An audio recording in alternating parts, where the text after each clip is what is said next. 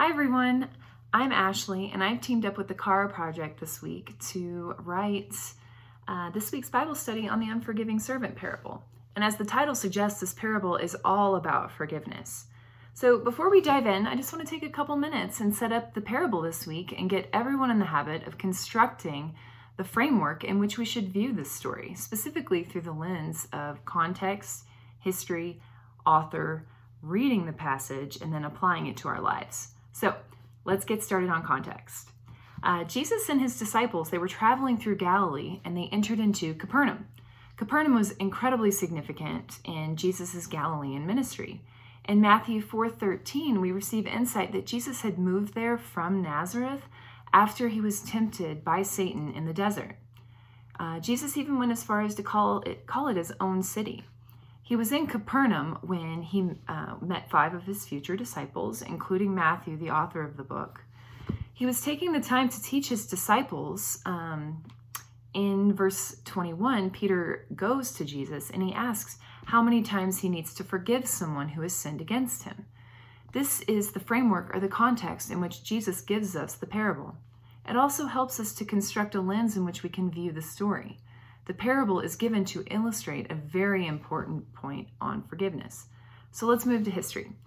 The 2 important things to understand about Jewish history with this story. First, Peter's question about forgiveness shows that he doesn't fully understand Jesus' approach on forgiveness yet. In verse 21, Peter asks, "Lord, how many times should I forgive my brother or my sister who sins against me? Up to 7 times?" Peter is going beyond the requirement of the law, which is given in Amos 1:4, that forgiveness should be granted for 3 transgressions. However, Jesus wanted to show him a deeper understanding of forgiveness. Secondly, Jesus often uses illustrations when speaking to an audience that they would have been familiar with. Historically, in Jewish culture, when you owed a debt and you were unable to pay, you were placed in jail until you were able to offer complete payment on your debt, or you and all that you owned were sold into slavery to recoup some of the debt owed. Let's move on to author. The author of the book is Matthew, who is also a disciple of Jesus. Before Jesus called him, he was a Jewish tax collector in Capernaum.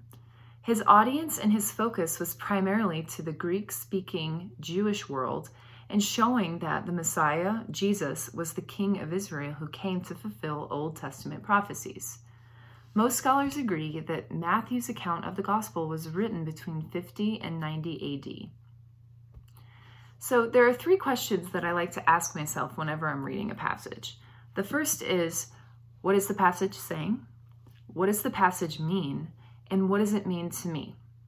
What I like to do when I answer these 3 questions is read through the passage entirely, then read it a second time, taking my time the second time through, perhaps in a couple different translations. It's helpful to diversify the translations also. So for example, having a word for word or a literal translation, such as a King James Version or a New American Standard, and then a thought for thought, like a New International Version or a New Living Translation. Those are good ones. Paraphrase versions can also be really helpful, like the Living Bible or the Message. But the important thing is pick one from each. Don't do 2 word for word or 2 thought for thought, something like that. Have one of each. I focus on things that stand out. I make a note of that, like a word or something. And then there are also resources like Vine's Dictionary or Strong's Concordance that you can look these up and broaden your understanding of those Greek words in the New Testament. And then like phrases in the passage and where else you can find those in Scripture to help develop deeper understanding. On the Cara website, thecaraproject.com, in the content library under recommended resources, there are links to these books, and so if you like them in paper, or if you're looking for a free resource, you can find them online. blueletterbible.com, they have a link to that as well. That's a wonderful resource. So as you move through the study, be thinking about the historical interpretation and the application into your life. The application of this parable is both broad and incredibly beautiful. The prominent themes of the story are mercy, grace, and forgiveness. Grace is unmerited favor. It's receiving something that we don't deserve, while mercy is not receiving something that we do deserve. Forgiveness is shown by the king without any merit on the part of the servants. That indicates the enormous grace of God, and yet there is a severe warning given by Jesus about the fate of those who are unwilling to show a fraction of the mercy that is freely given to them. The natural response to understanding these gifts of grace, mercy, and forgiveness is gratitude.